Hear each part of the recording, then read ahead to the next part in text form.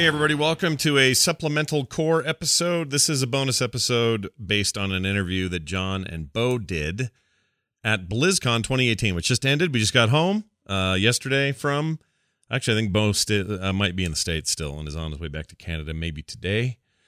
Anyway, they were able to sit down and do an interview I was not able to be at because I was in the middle of a meeting with Blizzard about a panel I had to run at BlizzCon, which you may or may not have seen that was Warcraft related. But thankfully, Bon and Joe, Joe and Bo and Hope, John and Bo were right there and ready to roll. And so they recorded this interview. They talked all about the new stuff we heard about Heroes at the event, the new character, her kit, and maybe what it means to have homegrown Nexus heroes in our favorite MOBA, Heroes of the Storm. So without further ado, I now give you Bo, John, and their interview. I never used this app before. It's brand new. But it's lighting up and doing the thing, so I'm going to assume that it's working. It looks promising. Yeah, it looks good. Excellent. Well, do you want to do a little intro thing, or? Scott will probably do that. Okay. So we'll just get to the end. So this is K.O. Milker, who's joining us.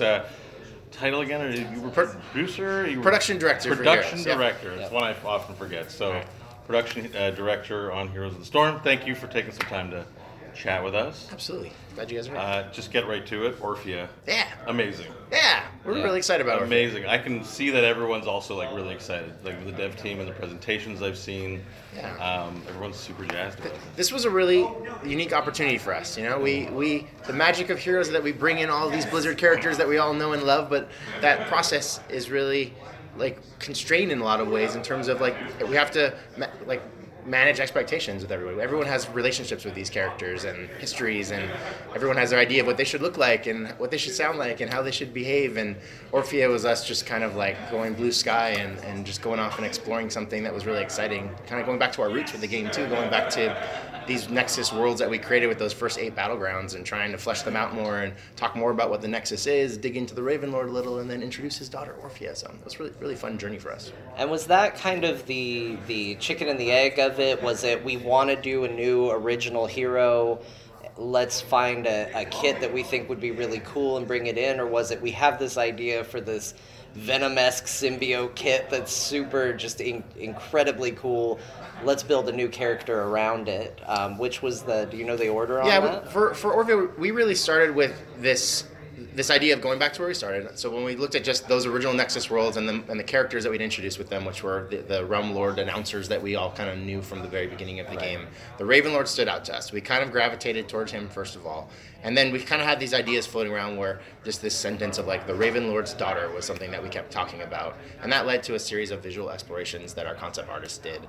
And they showed at the panel today. There's one concept that was really early that Oscar Vega did that is like almost like she's almost totally true to that. Like it just captured everyone's imagination and everyone got really excited about it. And in that concept, he had Chomp in it with her. So it was like this graceful, this small person with this giant thing on her back and then this giant monster behind her.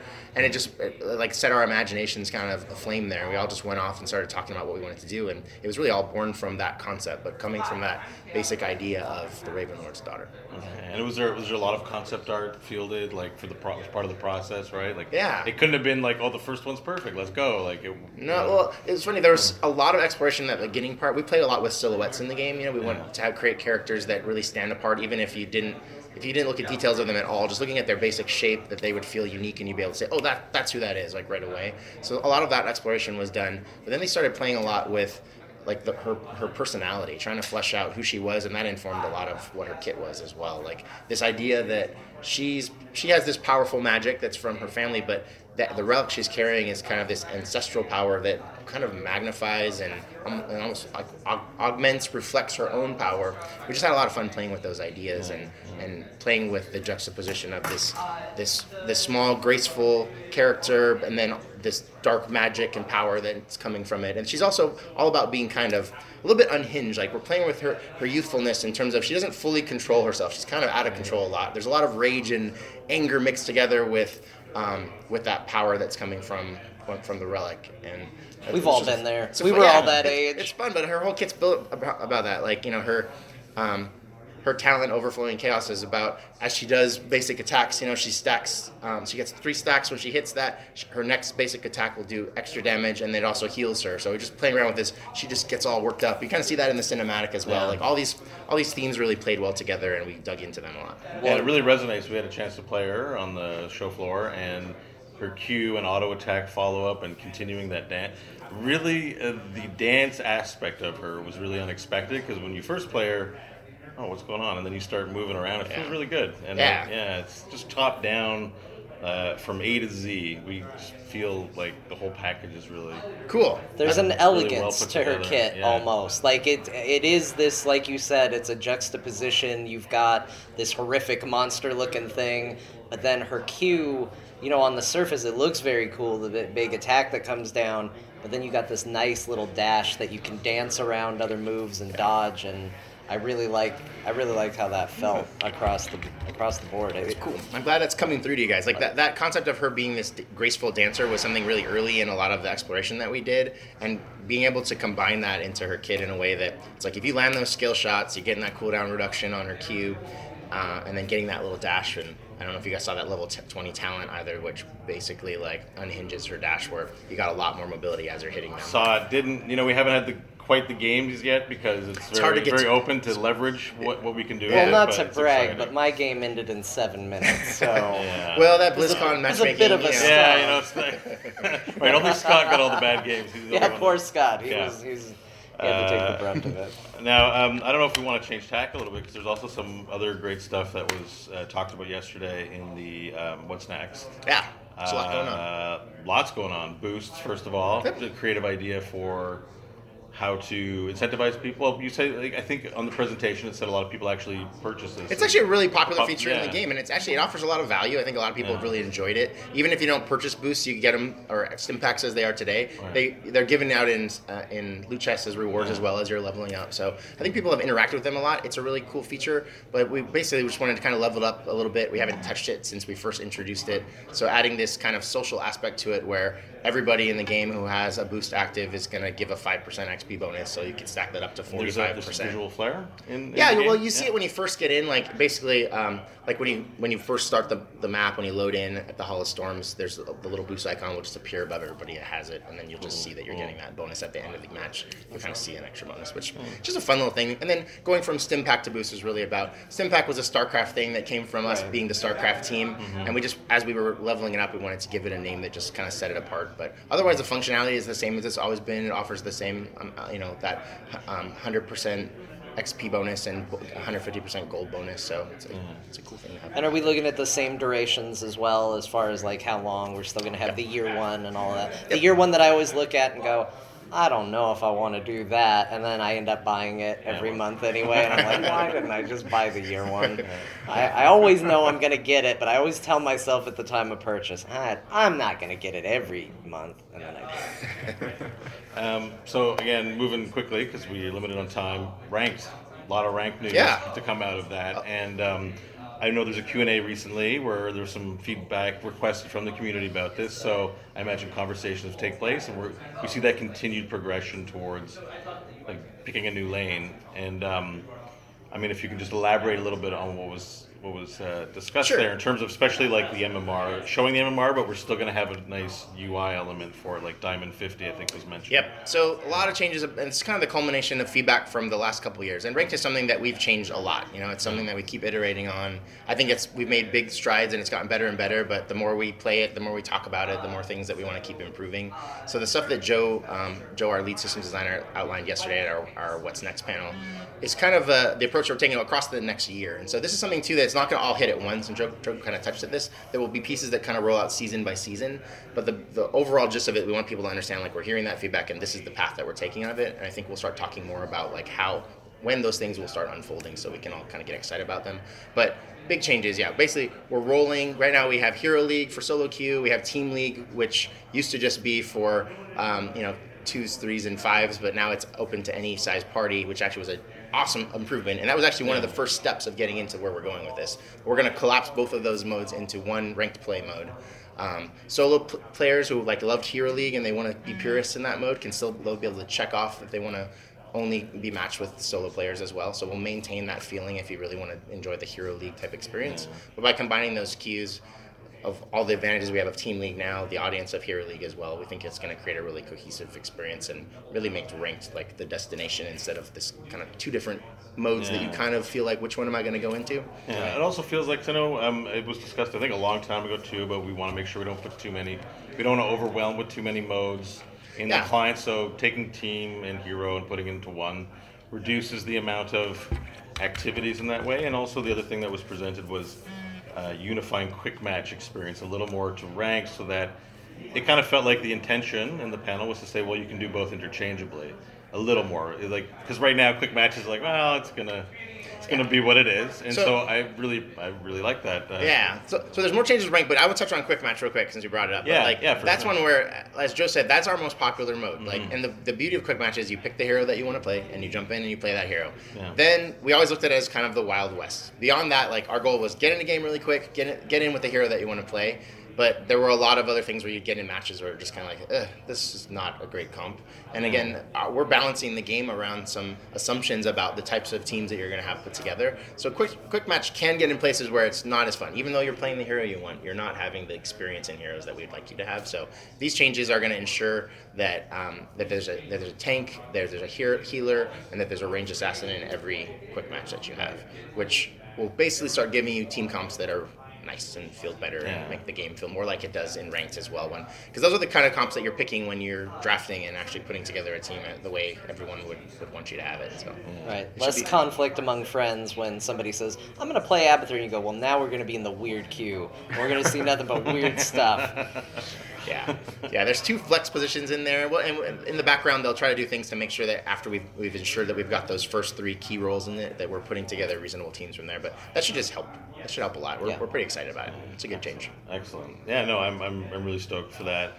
Do you have I still see a lot of people playing versus AI? I know a lot of people for our show, they often listen to the show, but they don't. It's surprising how many people don't venture into quick match, actually, that they're still in AI. And we had the awesome PvE content, the Brawls. Yeah, that's really fun. Which is a real highlight of the past year.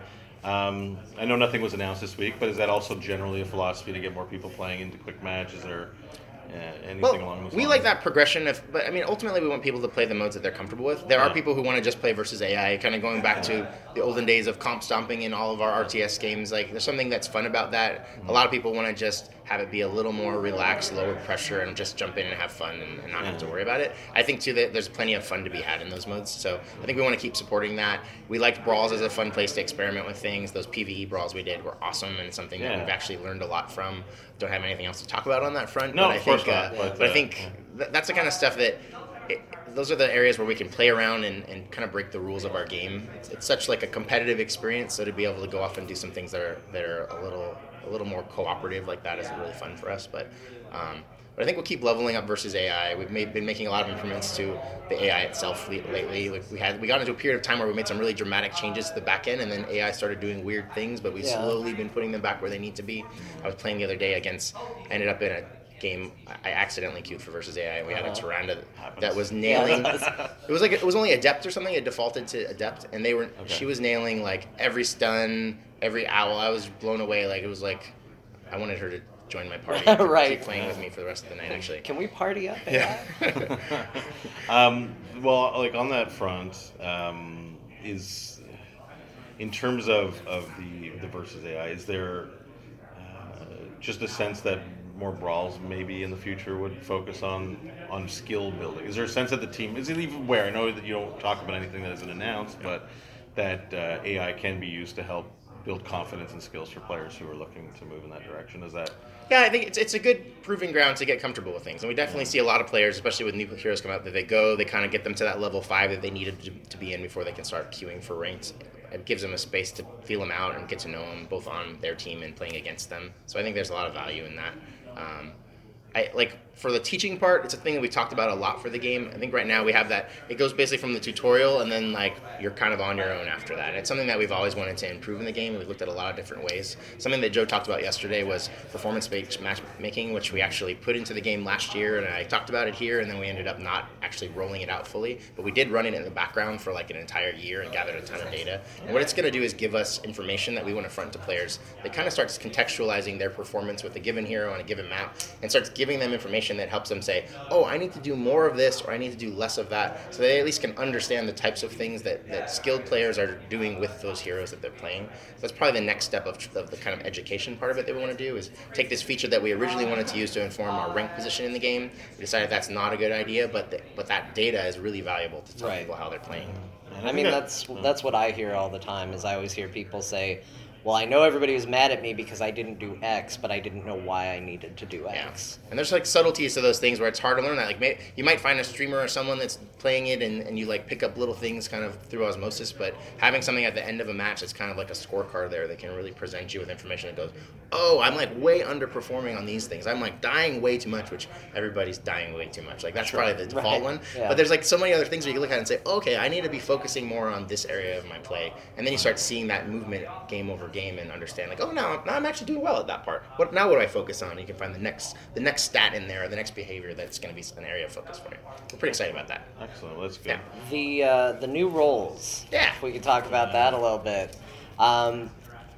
It was one of those things where what made you decide we wanted to go, because you can go extremely big with roles. Sure.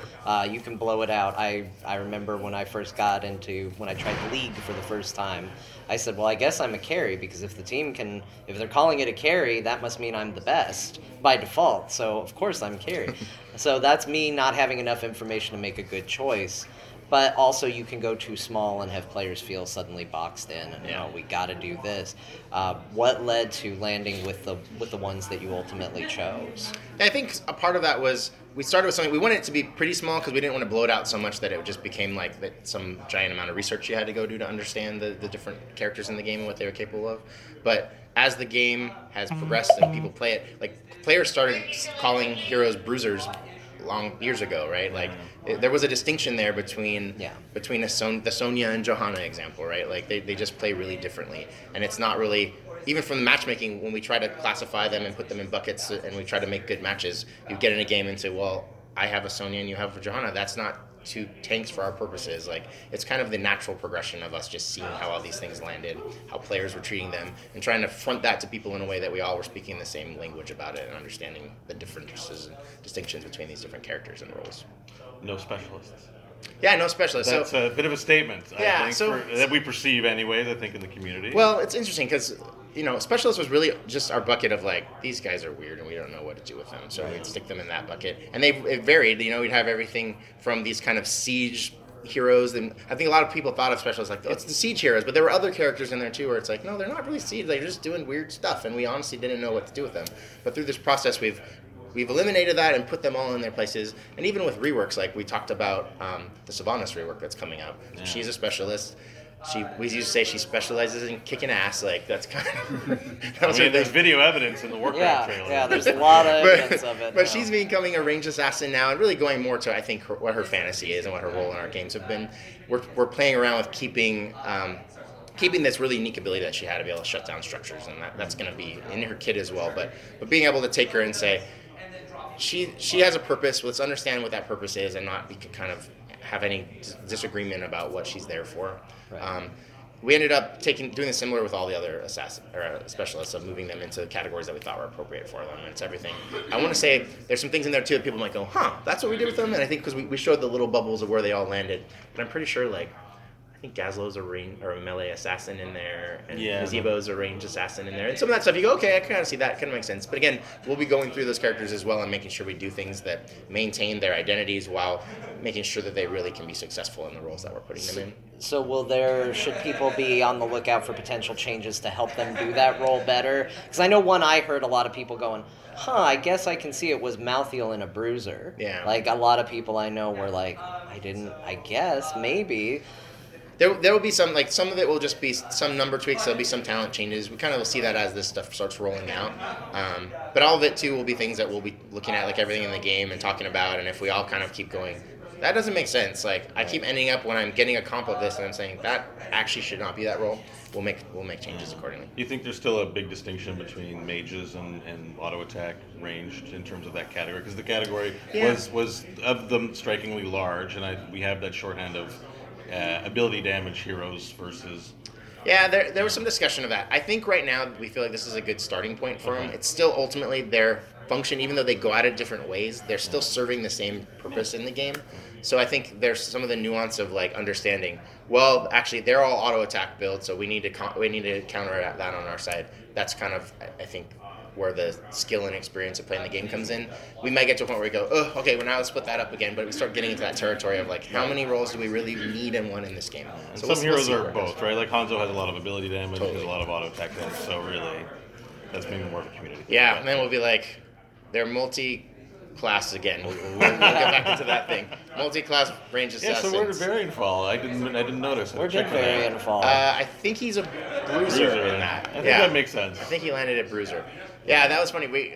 Joe even joked on there. He's like, our multi-class variants. Yeah. We talked about it at the time. We were like, all right, he's our first multi-class, and he was our only multi-class. It was a really interesting experiment, and I think we've enjoyed playing with him, but it's challenging. It kind of goes against what we're trying to accomplish now with this, which is understanding the roles that these characters will play in the game. Right, because I think the ultimate or the heroic on Varian is very defining. Like if the community thinks one way is the way to play it, then he just becomes a tank or he just becomes an assassin. Yeah. And well, that's exciting. Any other questions? I mean, I've probably got a million, but I don't want to necessarily run too long. No, we can go through questions. Well, I mean, if there's any other, because their community. I mean, I think the big thing is the XP, the catapults. Yeah. Oh, the catapults gameplay as well. update. Yeah, we should talk about that. I didn't know how into the weeds we wanted to go with it, but I'm very curious about it. No, it's cool. Do we want to address snowballing, right? Like, yeah, well, so our thing is, it is addressing, like, the point is to address that sensation of the game. You start this momentum building early on where a few good moments make the game just kind of unrecoverable, and it's not fun for either team at that point, right? Like when you're in those games where you're winning by 4 levels, I don't feel good about that on a winning side. It does not feel good on the losing side. And you start getting to that place where it's like, how do I recover from this? And it may be unrecoverable. And so this idea of trying to make sure the matches are as competitive as possible, where every action, every choice you make, every team fight is important. Like that, we want that to be something in the game. So these changes, pulling XP out of our structures, they are moving the XP into other places as well. So overall, the same, like you'll be leveling at pretty much the same rates you do now. It's just different sources of that experience, and then making it so that you do get a benefit because we are spawning those catapults now every third wave when you kill forts and keep still spawn the catapults constantly once you get them down. But it creates these moments where you have to make a choice then. Do I push with that catapult now that we've got it? Do I go do something else and we split them up and do something? So we like that. We like the strategy of that, and that it's not just get ahead, stay ahead. Right. And we had a friend comment that it'd be interesting once you do the Sylvanas rework to find out where possession lands, because he's like, oh, those sweet catapults, I'm going to be switching them over. That might be a thing. That's true. Yep. So, but no, I thought that was really interesting, and that I think that's an important thing that communities. I know in our games we're feeling it sometimes on both ways. It feels bad. So. Well, have you seen internally with your testing on this? I know the common conception. I'm not sure if it's a misconception or not. Is that 2-lane maps tend to favor snowballing more than 3-lane maps?